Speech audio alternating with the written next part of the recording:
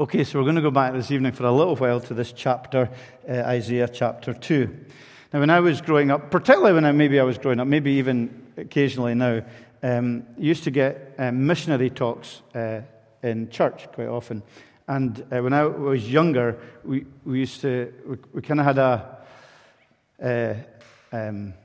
it was something we always thought would happen at a missionary talk. The missionary would always say at some point, and we used to clock this as young people, as young cynical people would always clock that at some point they would say, the land that I'm in, or the land that I'm going to, is a land of contrasts. It just seemed to be the classic missionary statement, that every land they went to was a land of contrasts, and they were completely genuine and right in what they were saying, but you would always be quite happy if they said that, because you knew they were going to say that in their talk. Well, I'm going to say it tonight. I've got to that age. And I'm going to say the same, that this chapter is a chapter of contrasts. Okay? And there's an invitation in the chapter, and there's a warning in the chapter. And it's very clear, and it's very contrasting, and it's very powerful. And as we work through this chapter, we know that Isaiah is difficult. And it's written a long time ago in a different context, and it's in a different language, and it's poetic, and there's all kinds of difficulties with it. But the message is ultimately very clear, because we know that Israel and Judah, God's people in the Old Testament, who He writes to, and who He prophesies to, and who He speaks to, who He's led, who He's redeemed, and who He's chosen, by this time in their history, are walking in spiritual darkness. So they've turned their backs on their God. And they're refusing, really, as God's people, to hold God's hand. They were forgetting who they were. And instead, they were, as a nation, as it were, they were stubbornly choosing to find their own way to prosperity. They didn't need God anymore. He'd taken them, as it were, into the promised land from the slavery in Egypt, and rather than keep looking to God, they just were looking to the nations around them and starting to copy how they lived without reference to God. So primarily, this prophecy speaks into that context. And the challenge for us today, I think, is when we read something like this, who is God speaking to now? Or who is God speaking to? And what is the message? Because that's what, when we read this Bible, we've always got to find that, because it's a living word. Now, we know it's an Old Testament truth, and Corey unpacked that beautifully last Sunday night, how the context and how it was significant then, and it continues to be significant. But the really interesting thing is that God is speaking to humanity, not just to His covenant people, and people are the same and have always been the same. But He is speaking especially to His covenant people in the Old Testament. In other words, when we think of applying this to ourselves, we need to recognize that the covenant people of the Old Testament are mirrored by the believer, the church in the New Testament. So basically, when Isaiah speaks to the Old Testament people, primarily not unbelievers, but primarily those who at least are covenant believers, then as we apply it, we recognize this is a message to people like us, who are part of the New Testament covenant people of God, as those who are believers, who trust in Jesus, or who are baptized and who belong to the church. So it's a relevant message at that level. And the message is, again, by way of introduction, is primarily the importance of feeding our faith and walking in the light of the Lord. Verse 5 is the end of the first section, and it says, O house of Jacob, come, let us walk in the light of the Lord. And in other words, he's saying, you have to recognize that God is so good that we walk in the light of the Lord. And the challenge sometimes for us is we don't think God is that good. When we don't follow God in Christ, it's because we actually don't think He's that good and He's that much light.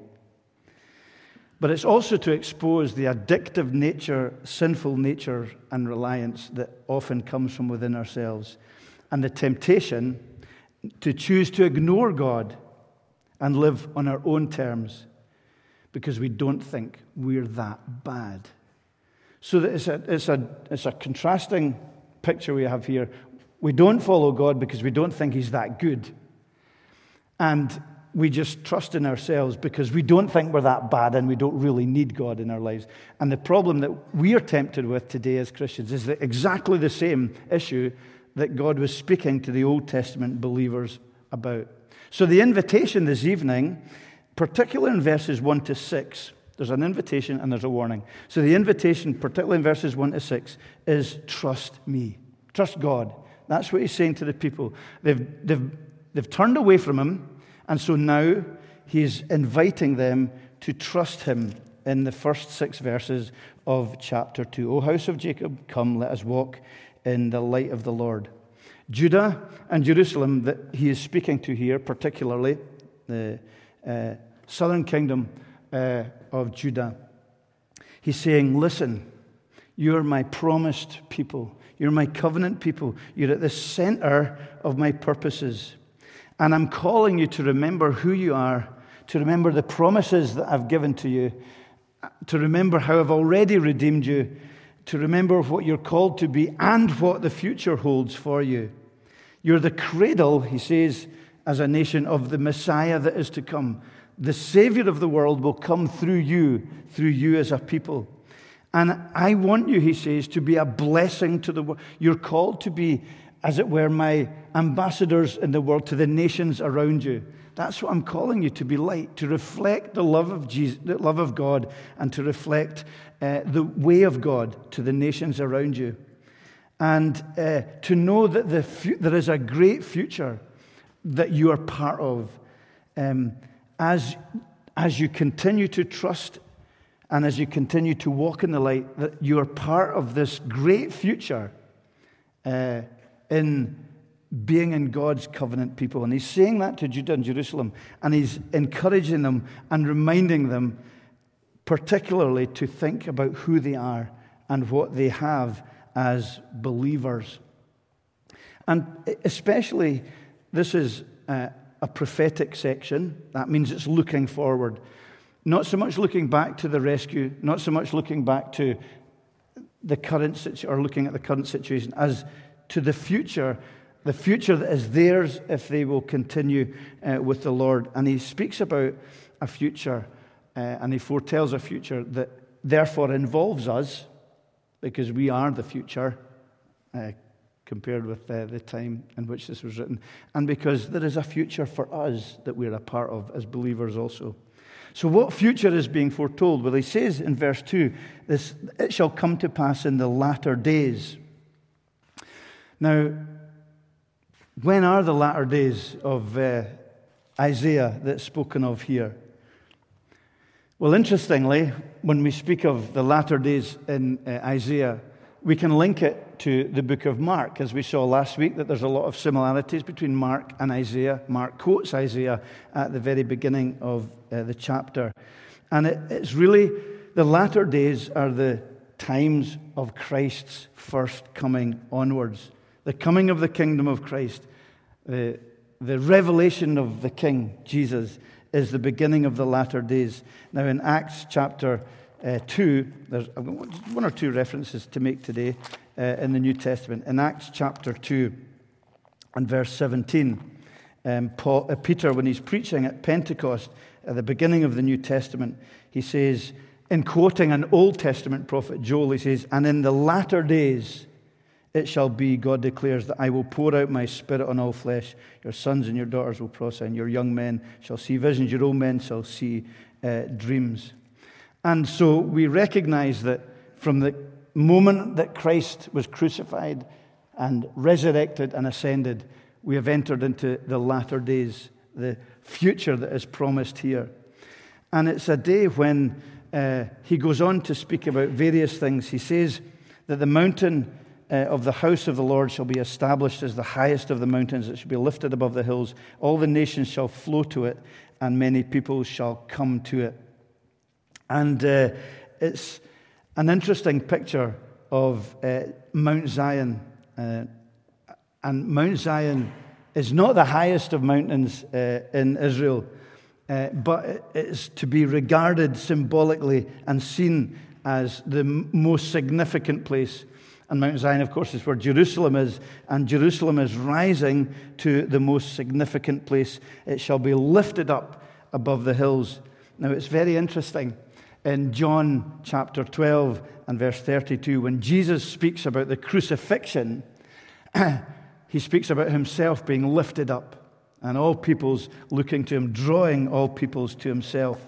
And what we have here is very much a prophecy of Mount Zion, Jerusalem, Calvary, Golgotha, the place where Jesus was crucified.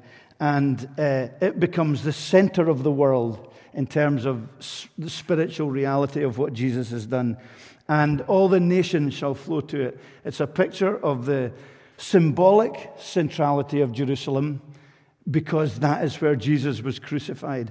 And also in the Pentecost sermon, we're given a list of all the different nations of the world that are represented at Pentecost, as the nations come to Jerusalem and come to hear the gospel message of Jesus Christ. Come, let us go to the mountain of the Lord, to the house of the God of Jacob, that he may teach us his ways, that we must walk in his path. It's the place, therefore, and it's speaking forward to the latter days, when the work of Jesus Christ is what every believer looks to. We all look to not the physical Jerusalem.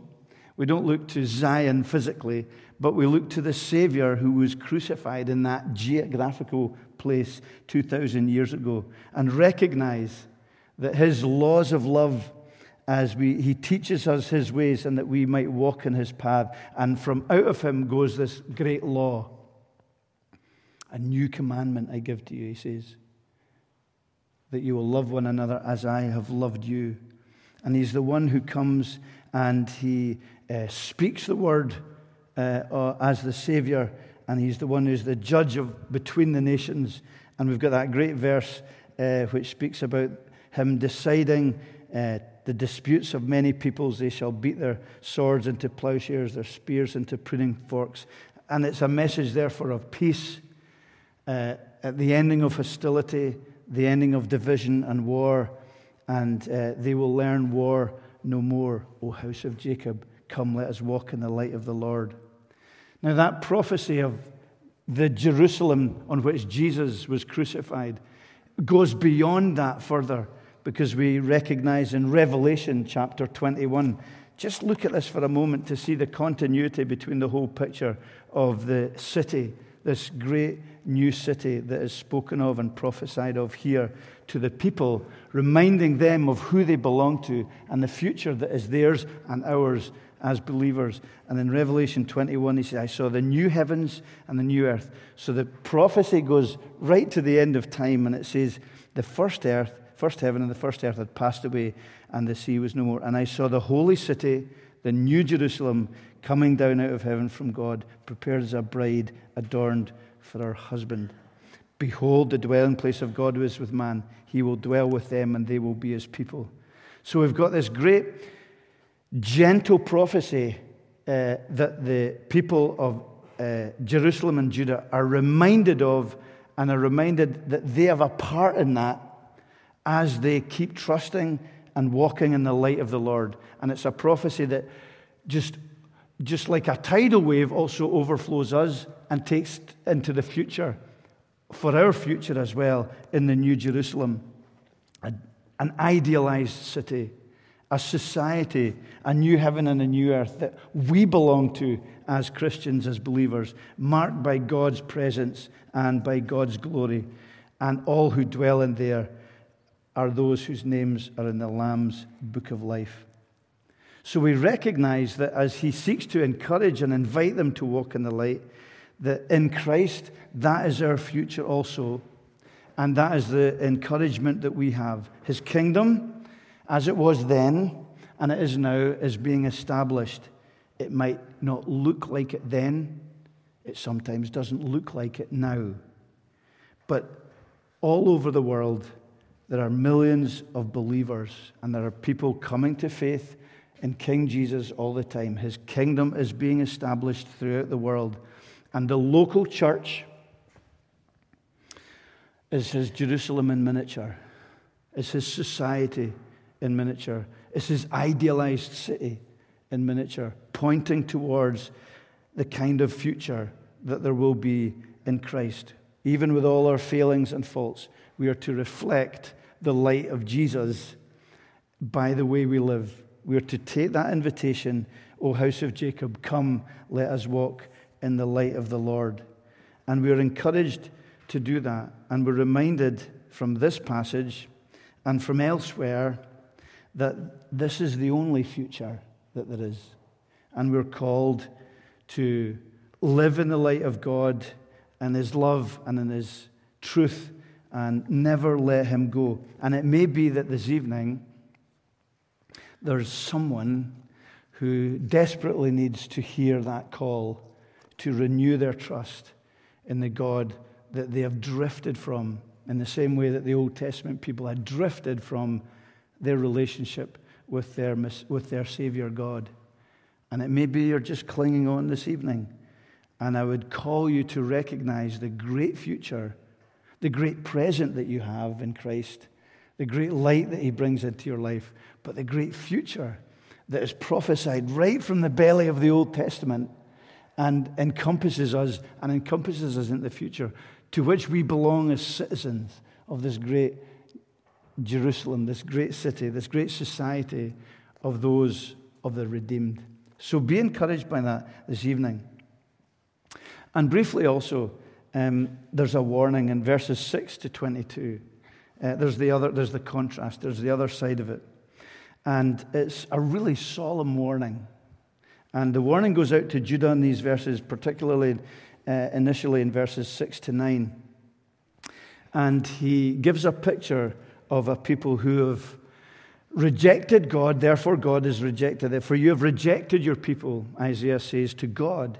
And at the end he says, do not forgive them. And what he means by that, he's saying, look, unless they turn, unless they come back to you, there's no place of forgiveness, and they will be rejected, because he gives a picture of what they're like and how they're living. They've turned their backs on God completely, and they've mimicked all the pagan nations around them. They're ensnared by superstitions, fortune tellers like the Philistines. We're told they're very materialistic. It's interesting, the kind of poetic, the land, it says the land. It's as if that's all they hold on to. The world and the physical ground in which they stand. They've lost sight of that whole spiritual reality. They're in relationship with the children of foreigners. Their land is filled with silver and gold. In other words, they're chasing after wealth. They're seeking power and military wealth. Their land is filled with horses. There's no end to their chariots. And they're worshipping idols.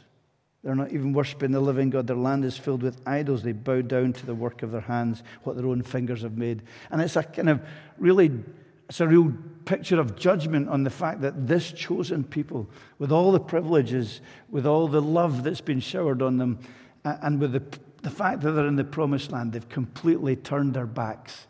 And they're living as if there's no God whatsoever. They've abandoned him, and there's no hope for them unless they return. And unless they hear that invitation to walk in the light of the Lord. They've entirely apostatized from him. So it gives that picture. And then he kind of Isaiah broadens it out in prophetic vision, really to a future day of the Lord. From verse 10, really, and maybe more specifically from verse 12, for the Lord of hosts has a day. And he goes on to explain, as the way I read it, it was very repetitive, wasn't it? Against this, against. And it speaks out of this, it foreshadows a greater judgment, not only for the people of God who reject their Savior, but for all who reject Christ, the light of the world, because we know, don't we, that Christ describes himself as the light of the world in the New Testament. And he therefore just explains what that greater judgment is. The pride of self-reliance will be humbled. We see it in verse 11. The haughty looks of man shall be brought low, and the lofty pride of men will be humbled. And it's repeated again in verse 17. The haughtiness of man shall be humbled, the lofty pride of men shall be brought low. So that kind of whole repetitive engine going on, reminding us that this also the splendor, in contrast to that judgment, the splendor of God's glory will be revealed as he exposes who they are and what they're doing. And he speaks about this day of reckoning in verse 12. The Lord of hosts has a day. And in verse 20, in that day mankind will be cast away. And he exposes all the same kind of rebellion and rejection that was evident in Judah in their lives. Outward religious observance that hid the heart from God. All the power and glory that people seeks that's exalted above God. The pride of every heart that says, I reject God, I'm my own creation, I'll make my own way in life. With all its blindness and with all its selfishness and with all its inability to see and to recognize our own mortality. And on that day, it will be exposed. Now, it's impossible to ignore and to hide from this picture of God's splendor and God's glory and God's judgment and the terror of the Lord, and from the splendor of his majesty that's spoken of. And it's a judgment that speaks of death and eternal separation from the good and from life. And how can we know? How can we know this day will come? How can we? Because the Son of Man, because Jesus was lifted up. That's spoken of here. Because on Calvary's Mount, on that mountain, on that hill, he faced divine justice and stood in the dock to take the judgment from this glorious splendor of the majesty of the Father and to take it in our place, to take away our guilt and our blindness and our death and our sin. Now, we know that. We at least know that theoretically. It's hard to live in the light of it in many ways, isn't it? And interestingly, when Corey was preaching this morning, it struck me that there was a lot of similarities in some ways between the truths that were being looked at, because it speaks also here about the terrifying reality of God and of the terror of the Lord when he rises to terrify the earth. And it's that contrast between the splendor of the invisible God and the earthiness of the earth, and the natural facing the supernatural, which we struggle with in so many ways. But why do we find this truth terrifying? This truth of a God to whom we all have to give account. Every living soul has to give account. And a God who says there's only one way we can stand on that day. It's when we're covered in the righteousness of Jesus, which is why the significance of the call to the light is so great, to trust in him. It's not just a passing phase. It's not just a comfortable side interest of our lives. It is that, as we were reminded this morning, the giving of everything because he's worth it. But why does it terrify us? Why does God as judge terrify us? I think it's because we know that it's the cry of every single heart is for justice. We all cry out for justice. We all cry out for right to be done. It's our deepest longing. Our deepest longing is for evil and death to be banished completely. But what we often ignore is that sin is what blinds us to our own culpability. We only ever want to blame others for the wrongs in the world and declare ourselves, not Jesus, the only innocent one. But we were given a magnificent picture this morning of the majesty and the authority and the glory of Jesus. And none of us can stand on our own when we see that that is the standard that the Father requires. And so there's a terror within us because, in a sense, because we know it's true. But it's a terror that must drive us away from trusting in ourselves and draw us towards the light of Jesus, who has open arms and who loves us. So if you get the two summaries of this passage, at the end of verse 5, you've got, O house of Jacob, you're part of this great future. It's a future that goes to the New Jerusalem, and he says, come, let us walk in the light of the Lord. We're called to walk in the light of the Lord. You're called, and I'm called just as much to that great invitation. But the warning is at the end of the chapter, at the end of this section, which speaks about God's judgment. Not just his direct judgment on Judah because of their sin, but this future judgment. He says, stop regarding humanity, in whose nostrils is breath, of what is count is he. In other words, he's saying to Judah and he's saying to us, don't just look to yourself. Don't trust in yourself for the answers, Last night I went to bed, and I go to bed and I always lie on my side with my hand on the side like that, on the pillow. And last night, for some reason, I've never noticed it before, I could feel every single breath that I breathed on my hand. Never noticed that before. But it was just a reminder to me that breath that we breathe in and out is a gift from the living God. It's not our own. It's his gift. Stop regarding man in whose nostrils is breath. We are mortal, and he is the one who gifts us life, and it comes from him, and he ends it when he wills. And we are no place to stand and be the rock for our own salvation. We're not worth, we're not able, we're not capable. The material world, the land, that is God's gift to us. But if you're living for power, for money, for prestige, for longevity and health, and turn your back on the living God, it's such a huge picture of folly. And the temptation is we do it all the time. And we're called back. We're to take warning from the living God, who wants us always to walk in the light. So often we choose the darkness.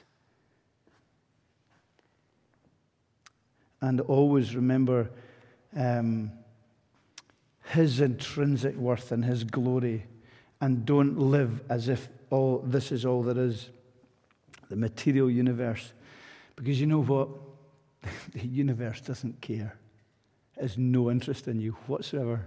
Your life or death is of no consequence to this material universe in which we live. But the living God loves you. The living God has made you. The living God is the one to whom we will all give account. And he calls you, if you're not a believer this evening, to come and to trust in this beautiful Savior, Jesus, who is the light of the world. And as Christians, he calls us back to himself and to warn us against leaning on our own understanding and trusting in ourselves. And may that be what we do, and remind ourselves that your involvement as a citizen of the kingdom of God, as it is outworked in being a member of St. C's, that this is a prototype of the city of God. The local church is a prototype of the city of God. And therefore we're to live as a people, just as the Old Testament people were called to live, that are a light to the world around them, that shine for Christ, and that live together in a way that shows our love for Christ and our love for one another. What a great challenge, yet what a great privilege. And that's what we're called to do this evening. Let's bow our heads in prayer. Thank you, Lord, for who you are. Pray that you would take a difficult passage like that and apply it to our lives and hearts, and that we would see that there's this one picture that goes right through Scripture that speaks either before the coming of Jesus or after the coming of Jesus, that speaks about your covenantal love and your purposes and your promises, and that we live in these latter days between your first and second coming, and that yet there are many promises to look forward to. And remind us of that. Help us to live in your light. Forgive us when we think better, that we know better than you, and we trust in ourselves and don't heed your warnings and don't obey you out of love and think that we are more sophisticated and maybe wiser.